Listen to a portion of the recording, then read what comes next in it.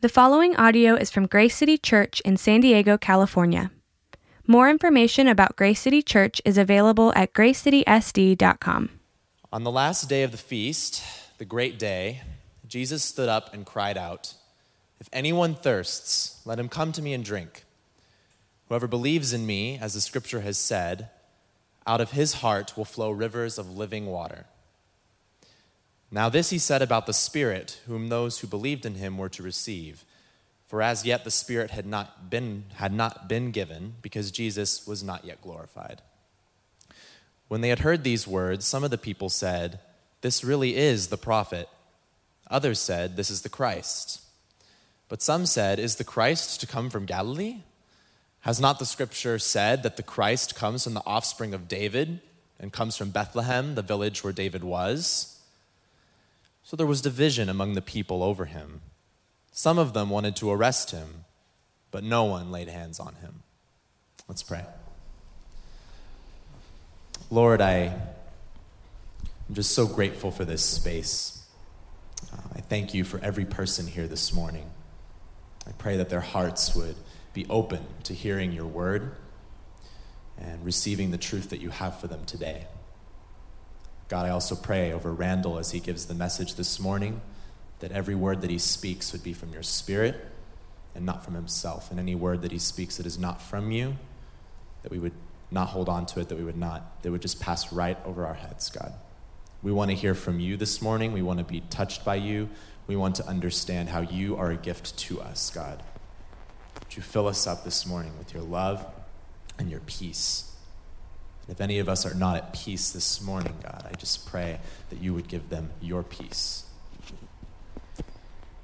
Thank you, God. In Jesus' name, amen. Amen. All right, Randall. Thanks, Stephen. All right, well, good morning. We're going to continue in our series called Simply Jesus. And just as Stephen read, we're in John chapter 7, verses 37 through 44. And this morning, the message is entitled The Gift. In this passage that we see today, Jesus offers us a gift that you can't get anywhere else. And, thinking about our generation and just our life in general, what we would have to admit is this, that the way that life is right now is not as it should be. It's not as it should be. And so when we see Jesus shouting in this text, he looks at the people, he looks at the crowd, and he is acknowledging that life is not the way it should be. In November 2013, there was an article written in the New York Times called Millennial Searchers. Now, the millennial generation is the generation that they would say in this article, and it varies, but people say it's around right after you've been born after 1980. So in 1980 and on are the millennial generation. And the article starts out by talking about a man named Viktor Frankl. Viktor Frankl was a man that was in a concentration camp. He later wrote a book speaking on man's search for meaning. And it was a best-selling book. But what he did was he was sitting as a young man in class one day, a teenager, and his professor said that life is nothing more than a combustion process, a process of oxidation. As Frankl was sitting there in his class as a young man, teenager, he stood up and said, "Then what is the meaning of life? Why are we here?" Right? He had this angst that he had to say something because what his professor said did not make sense. Now that statement was made more than 100 years ago. But today, people are still struggling with this. And so in this article, as it opened up, it told about Viktor Frankl, but then it goes on and says, today's young adults born after 1980, known as Generation Y or the millennial generation, are the most educated generation in American history, and like the baby boomers, one of the largest.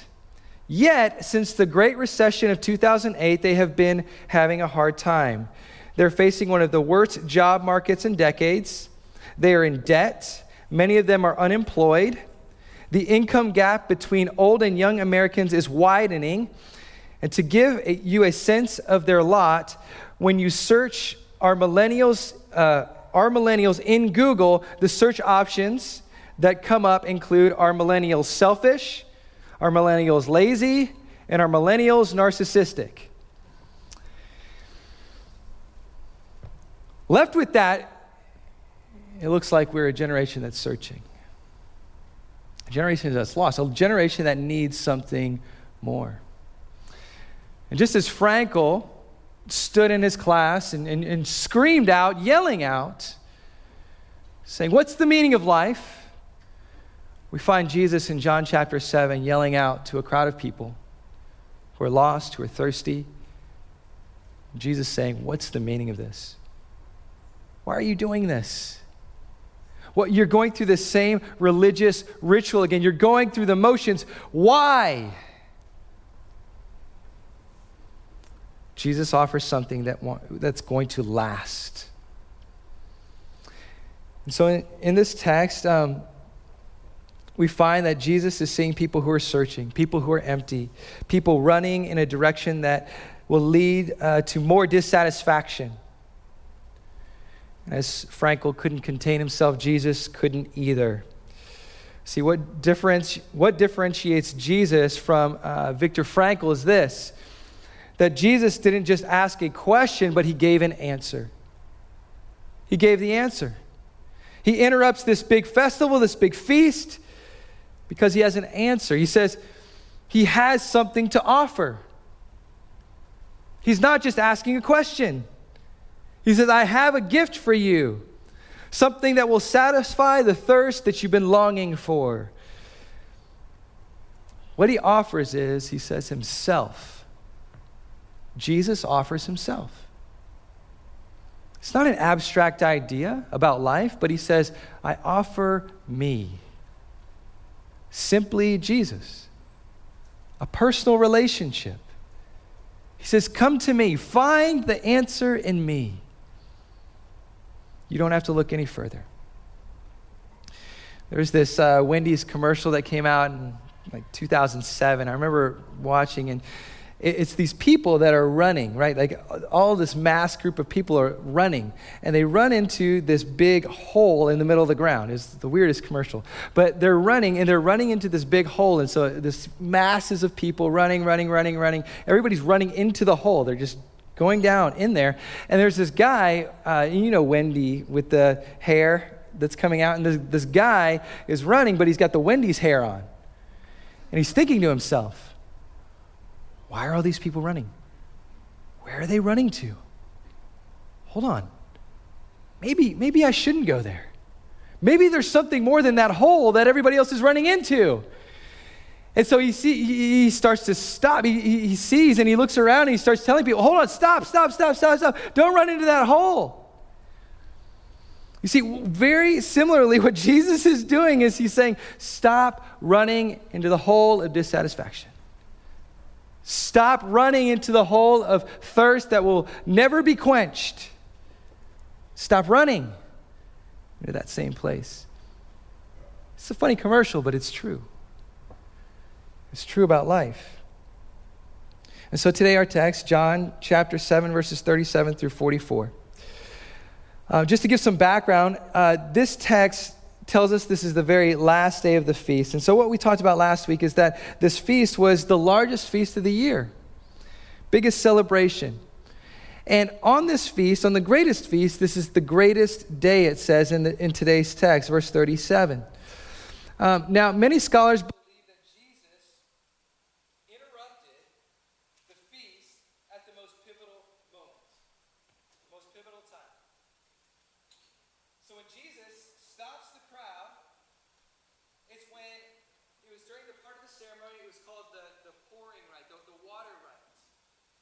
And so what they would do during the 7 days of this feast is they would walk and they would process this flagon of water, right? So they would walk it around, the priest would go around, and they would walk it around, processing it around, and then they would stop. And on the last day of the feast, they would sing out Psalm 118, and they would give thanks to God. What's this off? I'm always loud, so I'm supposed to hold it down here, right? Like, Billy's told me, he's like, don't put it right next to your face. That's what I do.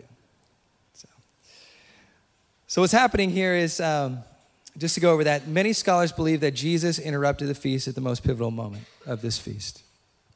And this is when they were processing this flagon of water around. And so they would walk it around and they would recess with this water. And basically what they were saying is that at some point, God was going to give us the water that would never be quenched. Right? It would never end. It would always be flowing. God was going to bring that at some point into our lives. And so they would sing praise to God from Psalm 118, and they would give thanks. And the next morning, they would offer this water along with wine over to God. And so it was the feast would end, and the feast was related to the Jewish thought that as the Lord provided water in the desert, he would pour out his Spirit in the last days. He'd pour out his Spirit into our lives, over our lives. And so that's when Jesus cried out. Jesus stood up and cried out. Now, what's behind the angst? What's behind the feeling of Jesus needing to urgently share this message? What's it all about? Well, today we're going to explore 3 layers to this gift that he offers. 3 layers. And so the first one is, and I'm going to give you all 3 up front if you're taking notes today. The first one is the purpose. The second is the power. And the third is the presence. The purpose, the power, and the presence of this gift that Jesus offers. And so the first one, the purpose. Look at verse 37. It says, on the last day of the feast, the greatest day, Jesus stood up and cried out, if anyone thirsts, let him come to me and drink. Now, why did Jesus passionately scream out at the feast? Verse 37, if you thirst, come and drink. Jesus looked around and he saw dry and empty people. Now, here's the thing that Jesus knows. Jesus knows the condition of the human heart. He knows the condition of our hearts. And so part of the condition of our hearts is that there's dryness there. And so you see in Psalm 63, verse 1, David writes out, he says, "Oh God, you are my God. I shall seek you earnestly. My soul thirsts for you. My flesh yearns for you in a dry and weary land where there is no water." All of us, whether we know it or not, live in a desert. The spiritual state of your life, like we are born into this. And so what we've learned from birth is that we need to survive. And the way that many of us have learned to survive is to figure out what is a good water source. What's something that can quench my thirst just for a minute? But we haven't found something that lasts. And so what Jesus is saying here is, I know your spiritual condition right now. You are dry, you are empty, you need something more. See, even our best efforts will end up empty. It just will. And so there is a search going on in our hearts right now. So just as somebody is in the desert looking around, searching for water, that's the same state that you and I are in. And we're looking for a satisfaction that's going to last. And so Jesus knows that about our condition as well, that we are searching for something that's going to last. So we think that it's going to be, if I work hard enough, if I do more, if I get the good grades, all of those things are going to be the answer. But I want to tell you now that it's not. In an article in Forbes called "Why the Super Successful Get Depressed," the writer Alice Walton says, CEOs may be depressed at more than double the rate of the general public, which is already about 20%. Some popular articles have argued that extreme success has so many strings attached that it can pull a person down completely. Some studies even suggest that rich kids are counterintuitively more depressed and anxious than their middle or low income peers. And we know that the cross-national research that depression is more common in wealthy countries than in less wealthy, less industrialized ones. See, you and I have been brought up into this culture, this idea that if I get more, if I accumulate more, then I'm going to quench the thirst. That I'm going to be able to fill some void in my life. But I think what we're realizing, what Jesus has told us from the beginning, and even as millennial generation is coming through, is that that's not the answer. It doesn't work. It just doesn't work. And so Jesus is saying, I know the condition of your heart right now. It's dry. And I also know that you're searching for satisfaction, but you're going to find emptiness at the end of it. Because I think, again, as that earlier article was talking about, the millennial searchers, is that they were finding that millennials just want some meaning in life. They want something deeper. But it's not just that generation, it's humanity. It's humanity. See, are we going to be in the desert thinking that there's going to be an answer in something else other than a water source? Because it only lasts for a little while. See, our answers to fill the voids will not work. Blaise Pascal says, he says, you and I have this craving. He says, what else does this craving and this helplessness proclaim but that there was once in man a true happiness, of which all that now remains is the empty print and trace. This he tries in vain to fill with everything around him, seeking in things that are not there the help he cannot find in those that are, though none can help, since this infinite abyss, right, this infinite abyss inside your life and my life can only be filled by an infinite and immutable object, in other words, by God himself. He says, you want to know what's going to fill the hole in your life? You want to know what's going to fill the thirst in your life? You want to know what's going to fill the emptiness? There's nothing other than God himself that can do that. And so when Jesus proclaims, he says, if anyone is thirsty, if anyone is struggling, like, come to me, he's saying, I'm God and I can fill that void in your life. I can fill it. So the first is the purpose. Like, why did he do that? Because all of us are empty and dry. But the second point is the power of this. How is this power able to come into our lives? Well, it says in verse 38, whoever believes in me, as the scripture has said. You and I have access to the power. It's not in us. Right? So it's first starting with the dryness and saying, I am dry, I'm empty, I need something more. But then Jesus invites us into believing in him.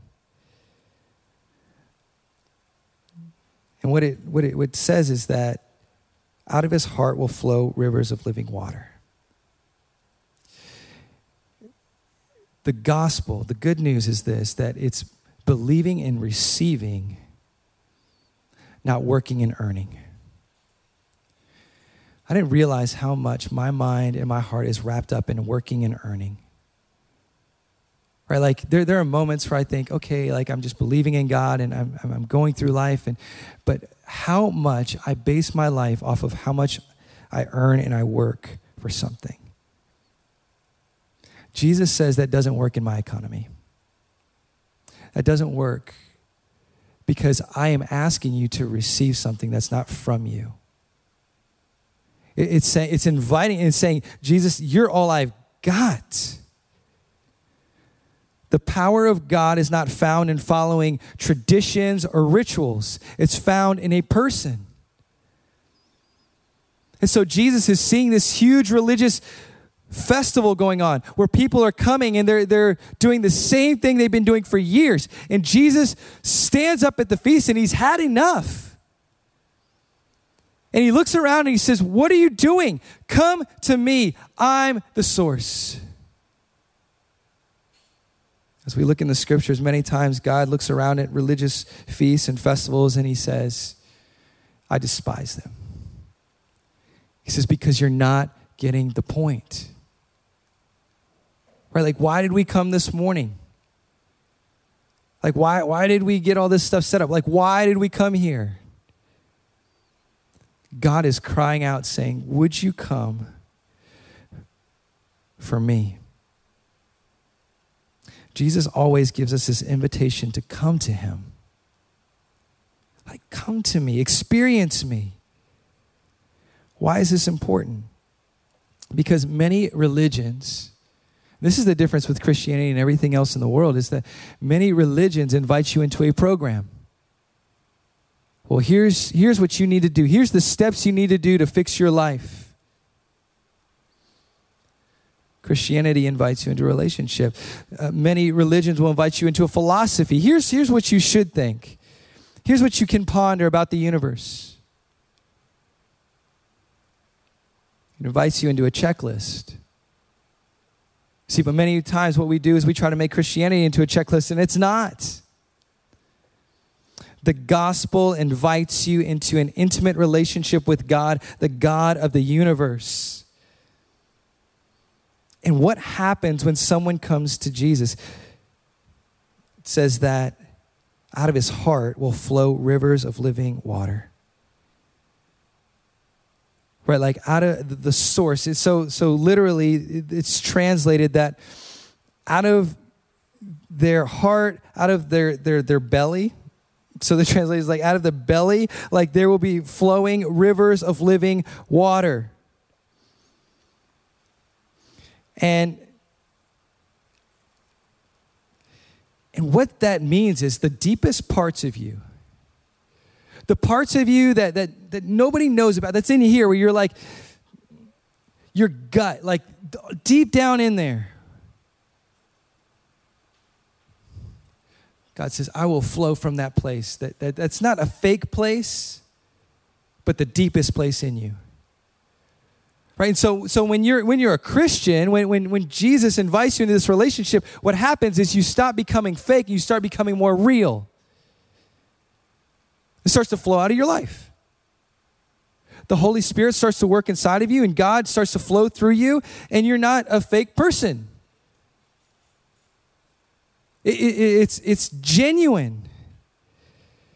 Jesus says, I want to reach down into the deepest, darkest places in you and make you real, make you alive. Well, who's this invitation open to? Is it just some people? Is it just really good people? Is it religious people? No. Verse 37 says, anyone. Verse 38 says, whoever. This is an invitation. If you're hearing this now, if the Holy Spirit's tugging on your heart, then that's for you. It's not for somebody else, it's for you. The power of God can change anyone from empty to filled. You think you've done too much, you think you've gone too far, the grace of God is enough for you. The power of God is enough to change you. You're not out of his grasp. What's different about the waters that Jesus offers? Well, he says it flow rivers of living water. Where other sources dry up, this one won't. There is a power in it that can't be found anywhere else. I think of places that I've been to that are just, the water is just very powerful. One of those is, I was born in Hawaii. And whenever I go to the North Shore, and there's a certain time of the season, right, where the waves are just massive. It's right in the winter months there. And I remember like driving along, and the power of the waves, you can feel it.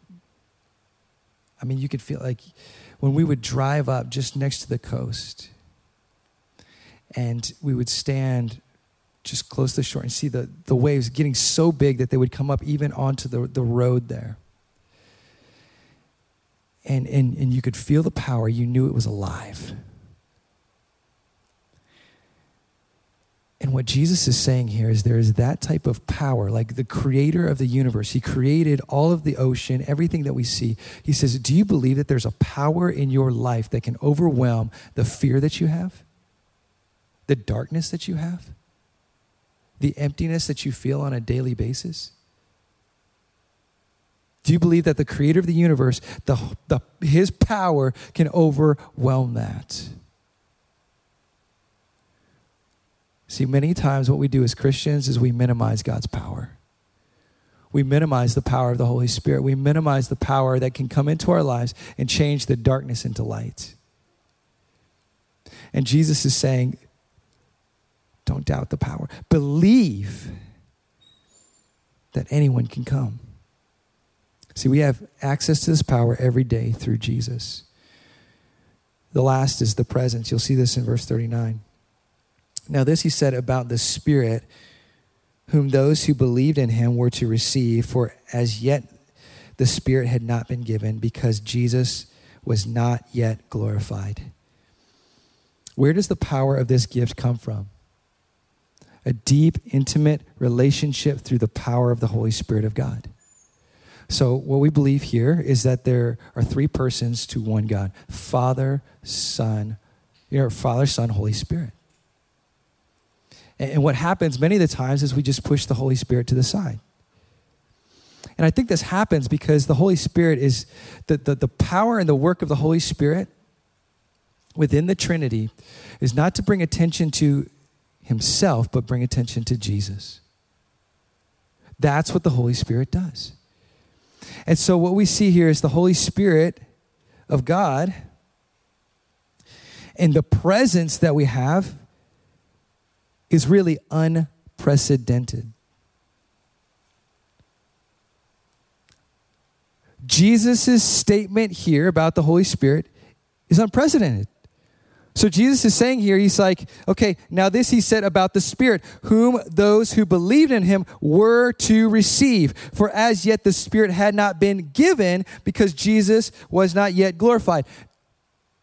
Right now we're living as Jesus has been glorified. When we're talking about glorifying, this is the death, burial, resurrection of Jesus. It's the gospel. Okay, so we are believing that Jesus is alive today. And what has happened is when Jesus went to the right hand of the Father, he sent the Holy Spirit. The power of the Holy Spirit, the presence of the Holy Spirit. Now, this is an amazing thing. I need us to get this today, because in Exodus 33, when Moses went to God, he says, I want to see you face to face. What did God say? You can't. You can't see me face to face. Basically, he would die. So I'll show you just a small portion of me as I pass by. Moses, right? Psalm 42, David says, as the deer pants for streams of water, or so my soul pants for you. Do you see David in Psalm 42 asking God, I just want to be a little bit closer? I want to be nearer to you. I want more of you in my life.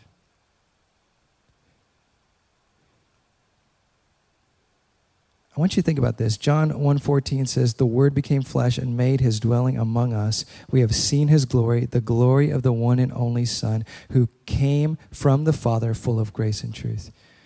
Do you know what John is saying? He's like, we were right next to him. We saw him. And what Jesus says is that it would be better for him to leave and that he send the Holy Spirit than for him to stay. Why is that? Because you and I get his presence every day. Jesus walked from town to town, place to place, and the only people who were able to experience that presence were the people in that town. What Jesus says is there will be greater things that happen when I send the Holy Spirit.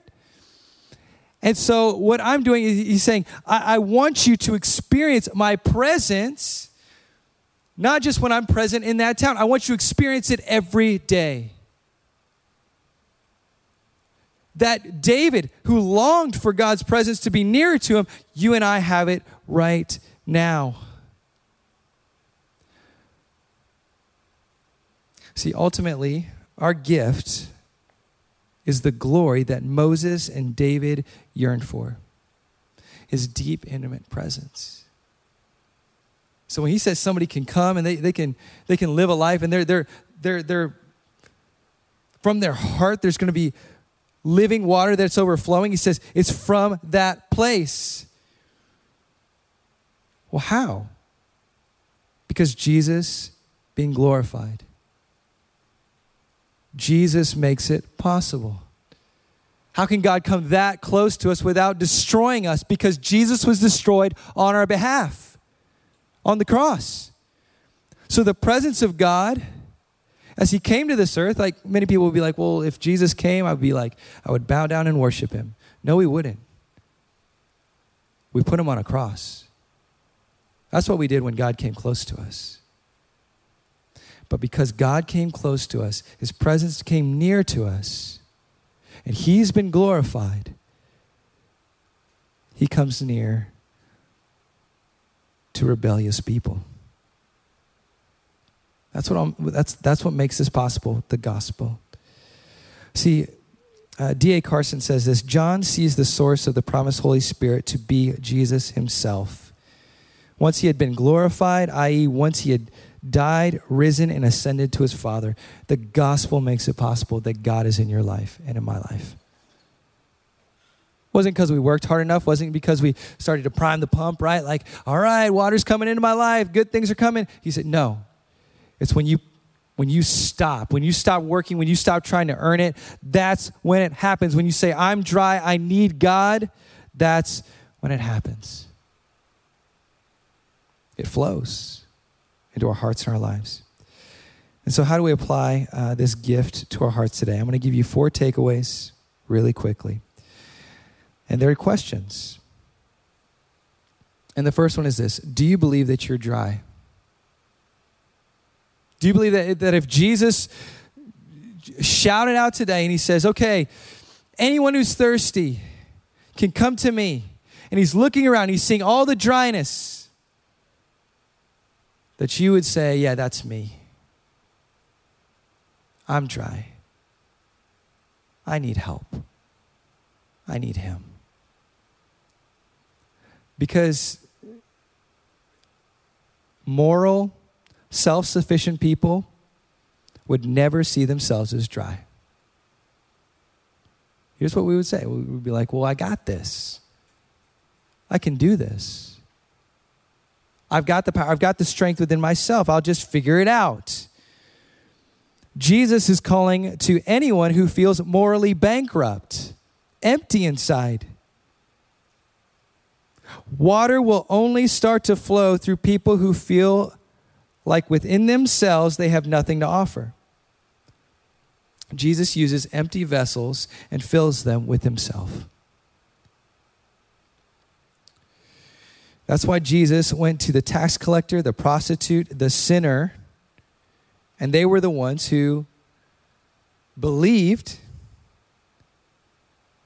that first they had nothing to offer. They had nothing to give. Have you walked in here today feeling empty? Do you feel dry inside? Do you feel it? Jesus is giving an invitation and saying, that's my Spirit telling you where you're at and inviting you into a relationship. The gospel will never be sweet to you until you see your dryness. It'll never be sweet. It'll never be good. The second question is, do you hear Jesus' invitation? What empty source of fulfillment do you keep going back to again and again? What's the thing that we think is going to satisfy our love life? What's the thing that we think is going to satisfy that growing need for attention? What do we think it's going to satisfy us? Are you in a perpetual cycle of being disappointed? I think that's a sign of the source of where we're going to. Because here's the thing, the only one that will never disappoint us is God. If we keep coming to other things in life, we will be disappointed. If we keep coming to God, he will never disappoint us. As hard as things might get. But Jesus, do you hear Jesus' voice? Do you hear his invitation to you saying, just come to me?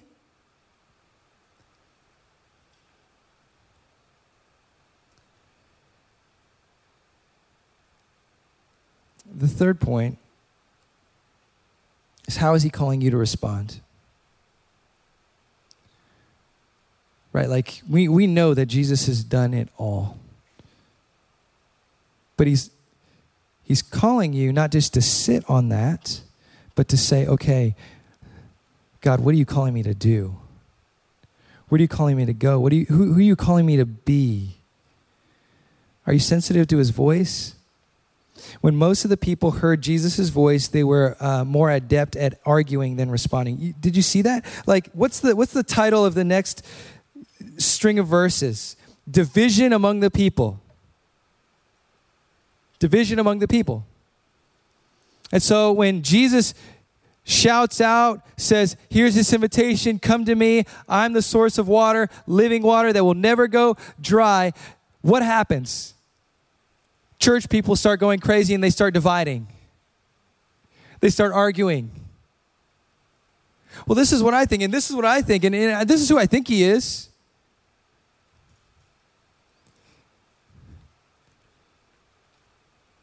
It's time to stop arguing and start listening. Start seeking God. Start saying, okay, God, I don't have the answers. Like, I need you to give me the answers. I need help. It's being sensitive to his spirit. And so what is he doing? What's he asking us to do today? His spirit.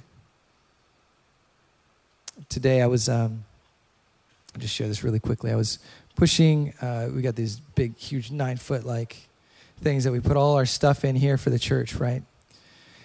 And so I'm pushing this thing by myself, which probably wasn't a smart thing, but I was doing it.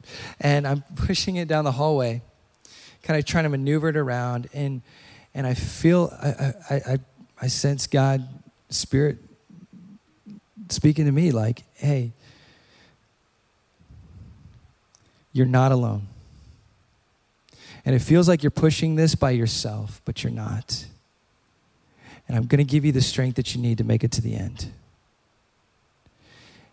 And like right as we kind of approach this like really hard part out here, like where there's like this carpet stuff. And so I'm like, oh no, this is going to be bad. You know, trying to push this. Nancy came up right at that perfect time and she said, you need some help? And she started pulling it. There are going to be times where you get stretched to the point where you feel like you've got no more strength. You don't have anything left in you.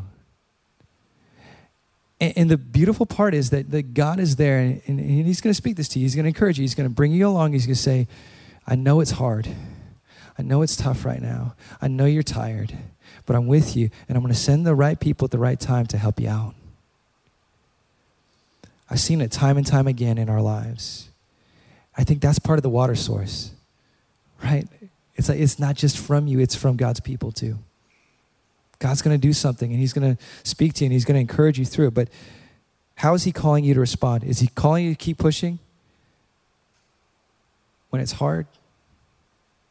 Maybe, yeah. Keep going. He's got something for you. The last question is, how do you know the Holy Spirit is working in your life?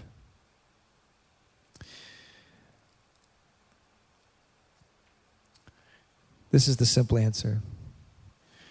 When the love of God becomes more real in your life. That's how you know. It's like even right now, as you're stirring on this, like, oh wow, this is what Jesus did for me. He died for me on the cross. Like it goes from fact to like your heart.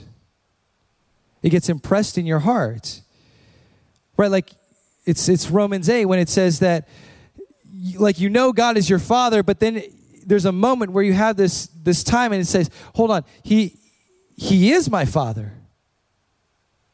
He is. It's something that happens inside of you. when what Jesus has done for you becomes real. And it doesn't matter what kind of criticism you get. You don't have to look for other people's affirmation anymore. It's just like, right, we're in this revolving door of like, oh, I just need people's affirmation, and so that's all I'm going to go off of in life. You stop fishing for it. You don't have to stick around only people who like you. You're free.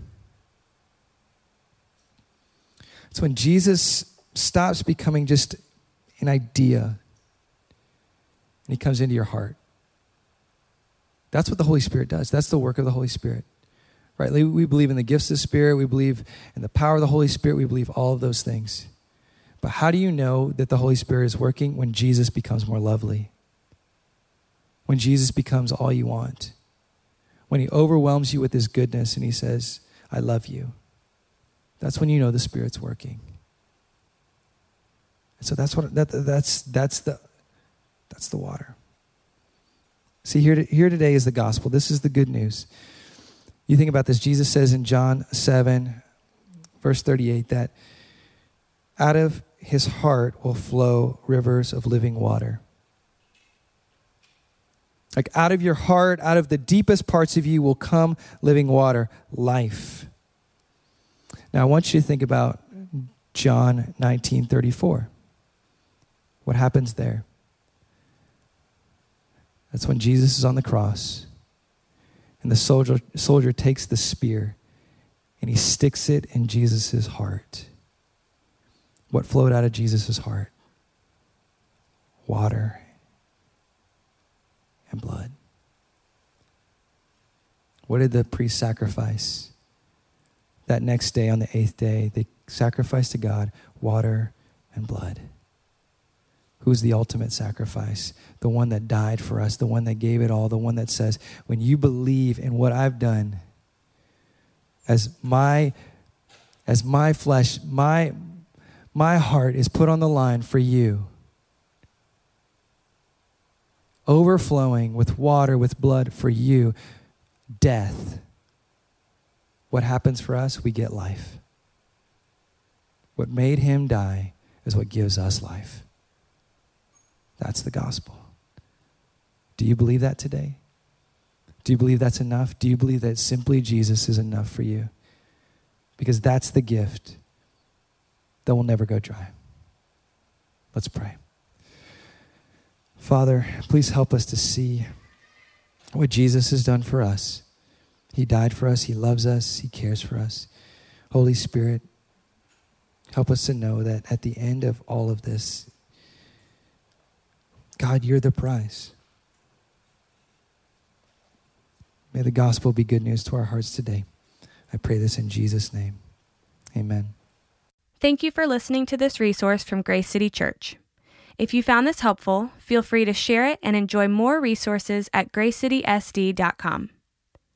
Grace City Church exists to equip people with the gospel for everyday life.